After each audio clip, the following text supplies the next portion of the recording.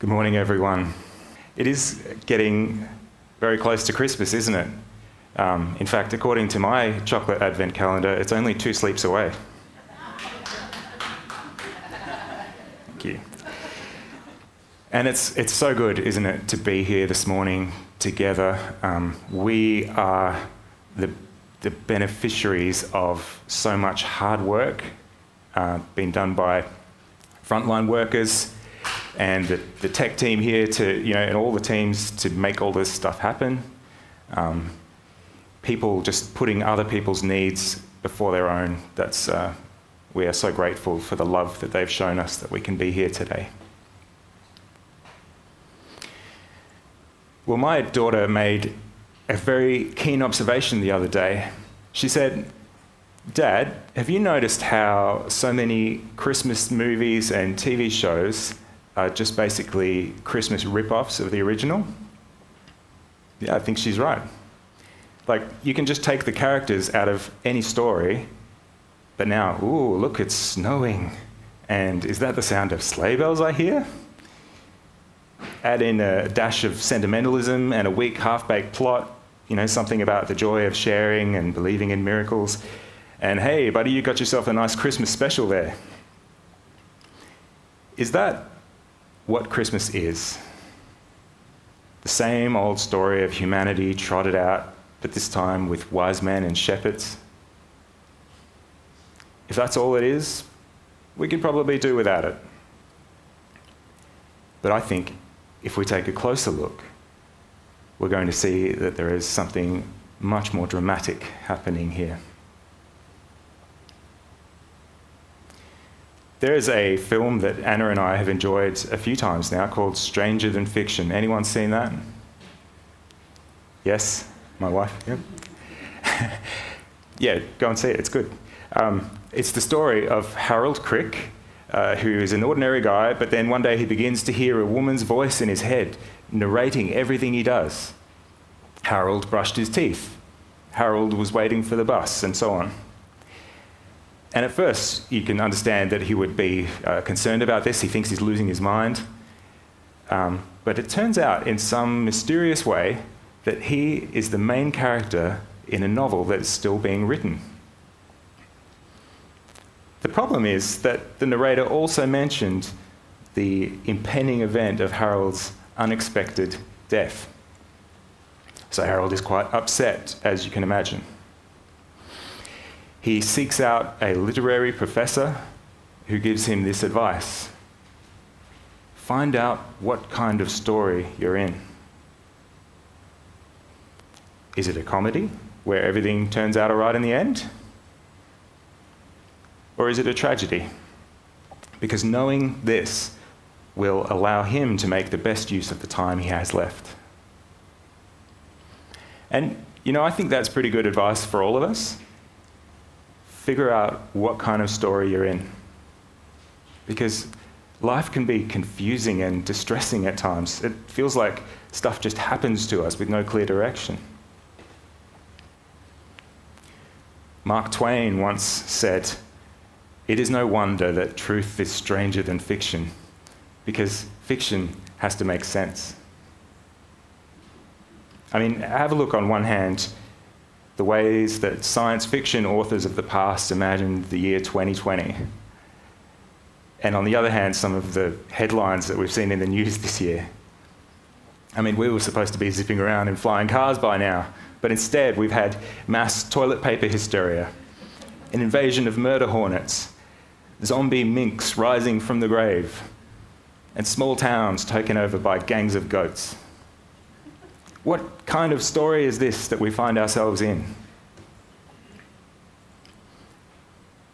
And at this time of year, when we hear so much about God's love, how God loved the world so much that he gave his only son. But how does the God of love fit into this world of disorder and distress? They say that true love takes your breath away.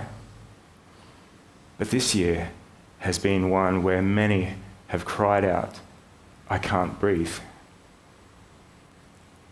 Whether from a respiratory virus or bushfire smoke, or from brutal violence at the hands of police.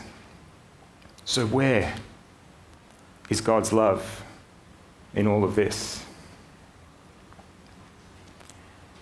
And I know that many of us have had events happen this year that will never make the world news headlines, but they have shaken your world to the core. Looking around, we might easily conclude that love is just not possible. The world is too far gone, or I am too far gone. Or even if we decide, yes, love is possible, we might still conclude that it's just not powerful. You know, it's a nice feeling, but it doesn't actually fix anything. Or we might decide that love is great, but unreliable. And there we live with the anxiety of always needing to make ourselves the kind of person who is lovable. But into our story of disorder and darkness, God speaks, "Let there be light." As we heard Anna read for us just now, the true light that gives light to everyone was coming into the world. Christmas is the arrival of a new story. And like light in a dark room, it stands in contrast to the old stories. Because this one tells of a love that is possible and powerful and permanent. Our world certainly is dark at times, but let's pause and consider for a moment the daily experience for the family of Israel at the time when Jesus was born. Their homeland was being invaded and colonized by a brutal empire. Everywhere they looked, they would see signs of their humiliation and defeat. They could still go to the temple in Jerusalem and be reminded of the grand promises given to them about God's unfailing love and faithfulness, this God full of grace and truth. But with every day, the promises were seeming a little further out of reach, a little harder to believe. Just like Adam and Eve in the very first of all stories, they were daily confronted with this question: does God really love you? Is living in his love really the way to abundant life? Maybe you'd be better off deciding good and evil for yourselves. And you know, people with their backs against the wall don't have the luxury of putting a facade between what they believe and what they do. And for these people, believing in God's promises meant walking a knife's edge. On one side was the pressure to assimilate. Life would be much easier if you just adopted Roman culture and values, although it meant betraying your own people and becoming complicit in the violence against them. On the other side was the pressure to fight back with whatever means available. And this always ended in bloodshed. Just 4 years before Jesus was born, 2,000 Jews were crucified in a single day. 2,000 cried out, "I can't breathe." This is the spiritual equivalent of an earthquake. Everyone felt it. Everyone knew someone directly affected. And you know, the goal of such mass public executions is much more than merely ending the lives of those being executed. They are designed to break the spirit of all those still alive. It was Rome's way of making a public declaration to a conquered people: you don't matter. So where is a loving God in all of that?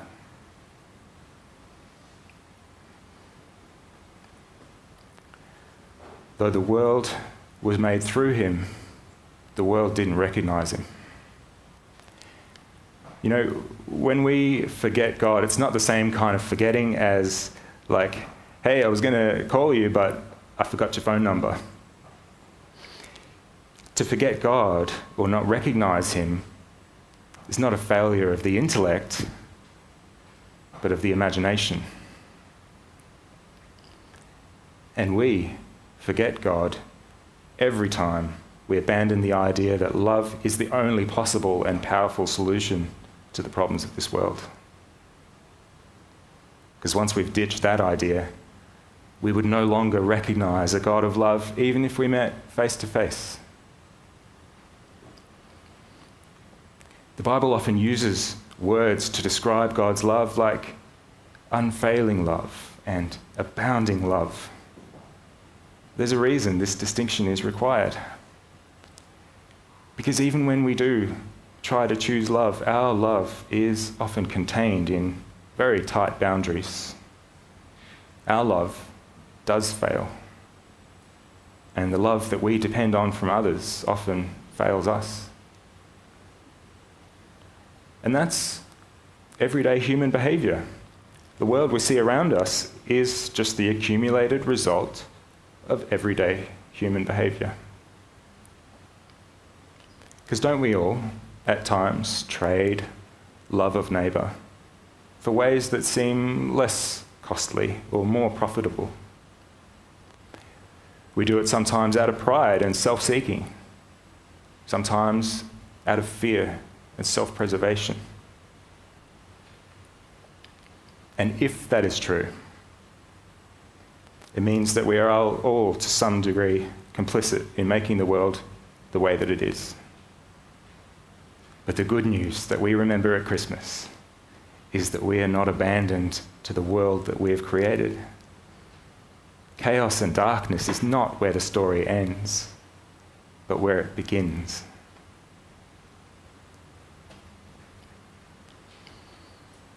We read before, to all who believed in his name, he gave the right to become children of God. Or as Jesus put it in Luke chapter 6, love your enemies. Your enemies. Do good to them without expecting to get anything back. And then you will be children of the Most High. Christmas invites us into a new story where a world distorted by unlove is transformed and made new by abounding love. And whoever takes hold of that promise and participates in it has a special place in the story as a child of God. And children don't have to be perfect, only to aspire and to try. Because God's love doesn't come with a condition, but with a promise. His unfailing love will make complete our attempts at love, imperfect though they be.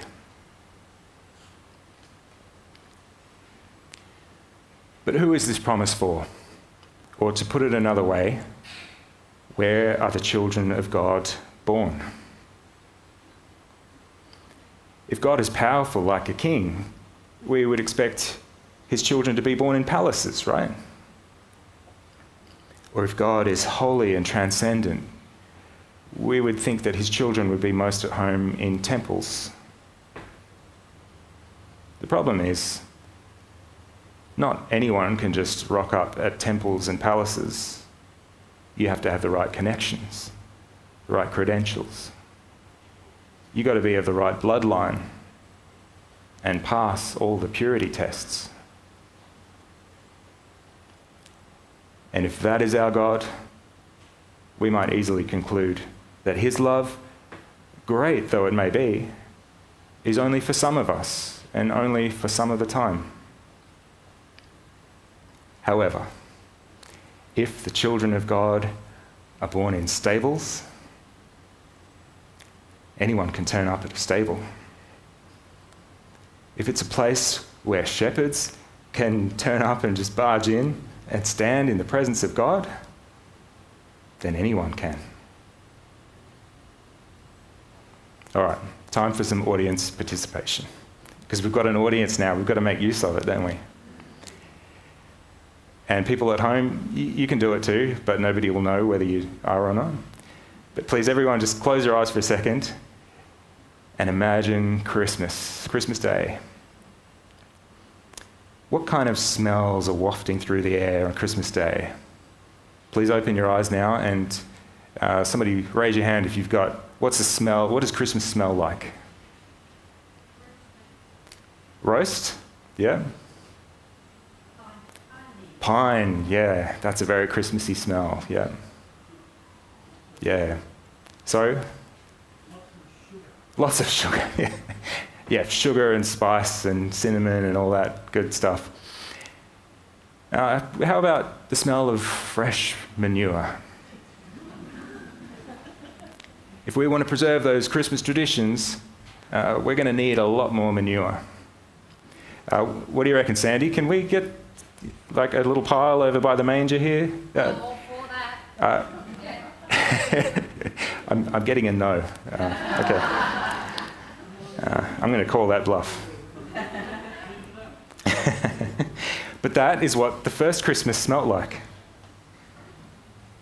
See, the beauty of stables is that anyone can turn up and be in the presence of God. But not everyone will want to, because you're going to get a bit of animal stink on your clothes when you do, right? And that's no difference for a shepherd, because they already smell bad. But for the rest of us, it's a risk. Because when you're done at the stable and you're ready to go back to the palace or the temple, they might not let you back in smelling like that. And yet, having been to the stable and seen what you've seen, you may notice that the palaces and temples now grow strangely dim in the light of His glory and grace. This is what John saw. The Word became flesh and made His dwelling among us. We have seen His glory. You know, the Roman Empire, at its peak, was glorious, full of peace and wealth and benevolence. Well, that's what you saw when you looked at the top of the pyramid. However, take a look down in the low places, and you get a different story. Its peace was created through war. Its wealth is created through debt and slavery. And its benevolence only comes after the strong have finished dominating and subduing the weak. But John writes, "We have seen the glory of the only Son of the Father, full of grace and truth." This glory is of an entirely different nature from the glory of Rome. Brothers and sisters, may we never settle for a kingdom of God that is little more than a Christmas rip-off of the kingdoms of this world. Yeah?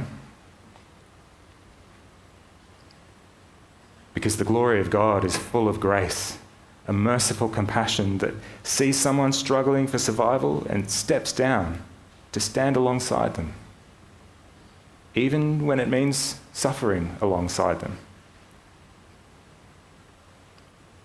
This glory is full of truth in the sense of loyalty, a faithfulness that never gives up, never withdraws the offer of friendship despite rejection after rejection. God is more powerful than all kings because of the nature of His love, not in spite of it. Yahweh is holy above all gods because of the nature of His love, not in spite of it. Psalm 48 says, "Within your temple, Yahweh, we meditate on your unfailing love." Because the temple was a place where you could go and see a tangible embodiment of God's promise to be present among His people. But on this day, God pointed all the lights of heaven down onto a stable and said, Do you want to see my glory? Don't go to the temple. Have a look in here. That's where my glory is, my absolute pride and joy, the pinnacle of all my work, and the full expression of who I am. God spoke to his people long before through the prophets. In Isaiah chapter 48, we read, "Can a nursing mother forget her child? Can she have anything but compassion towards her child?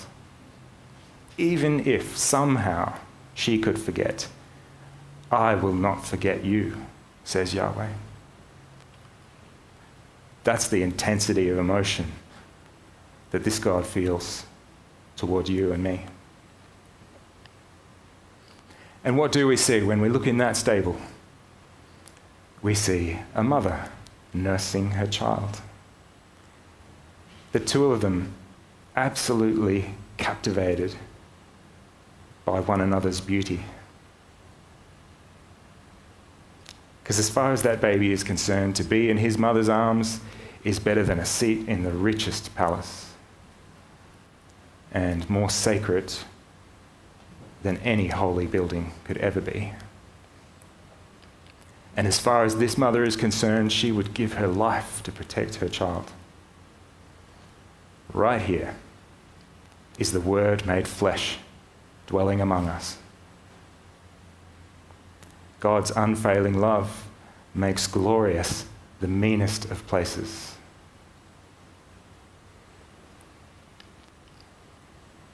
Glory is a strange word, though, isn't it? One way that I find helpful to think about it is if you swap the word glory with the thing that makes it most wonderful. Right? So when we talk about the glory of God, we're talking about the most wonderful thing about God. Or if we take an example from Winnie the Pooh, we would know that the wonderful thing about tigers, or we could say the glory of tigers, is that their tops are made of rubber and their bottoms are made of springs. Now get this, it is no accident that the Son of God was born into such darkness and poverty. It is glorious good news. The glory of God is not revealed to us in spite of Jesus being a poor, working class member of a military occupied nation.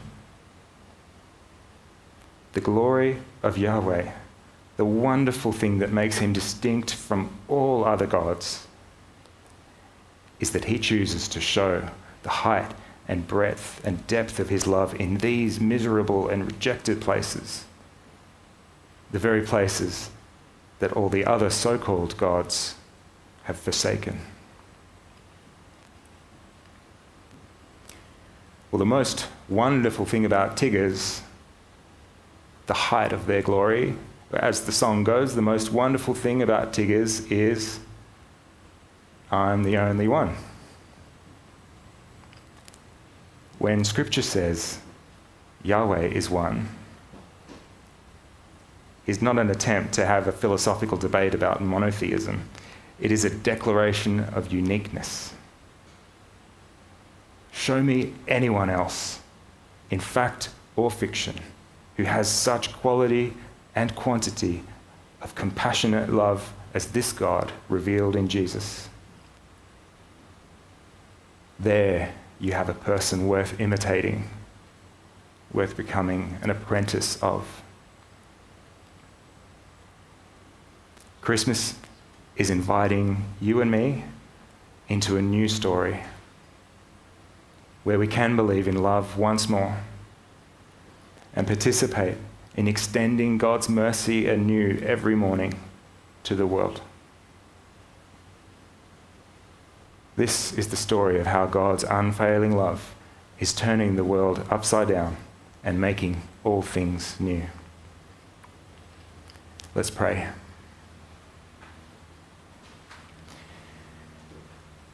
God, thank you for your unfailing love revealed in Jesus. that is powerful to transform hearts and worlds. Help us as a church, as a community, to encourage each other in becoming disciples of and imitating your kind of love. Amen.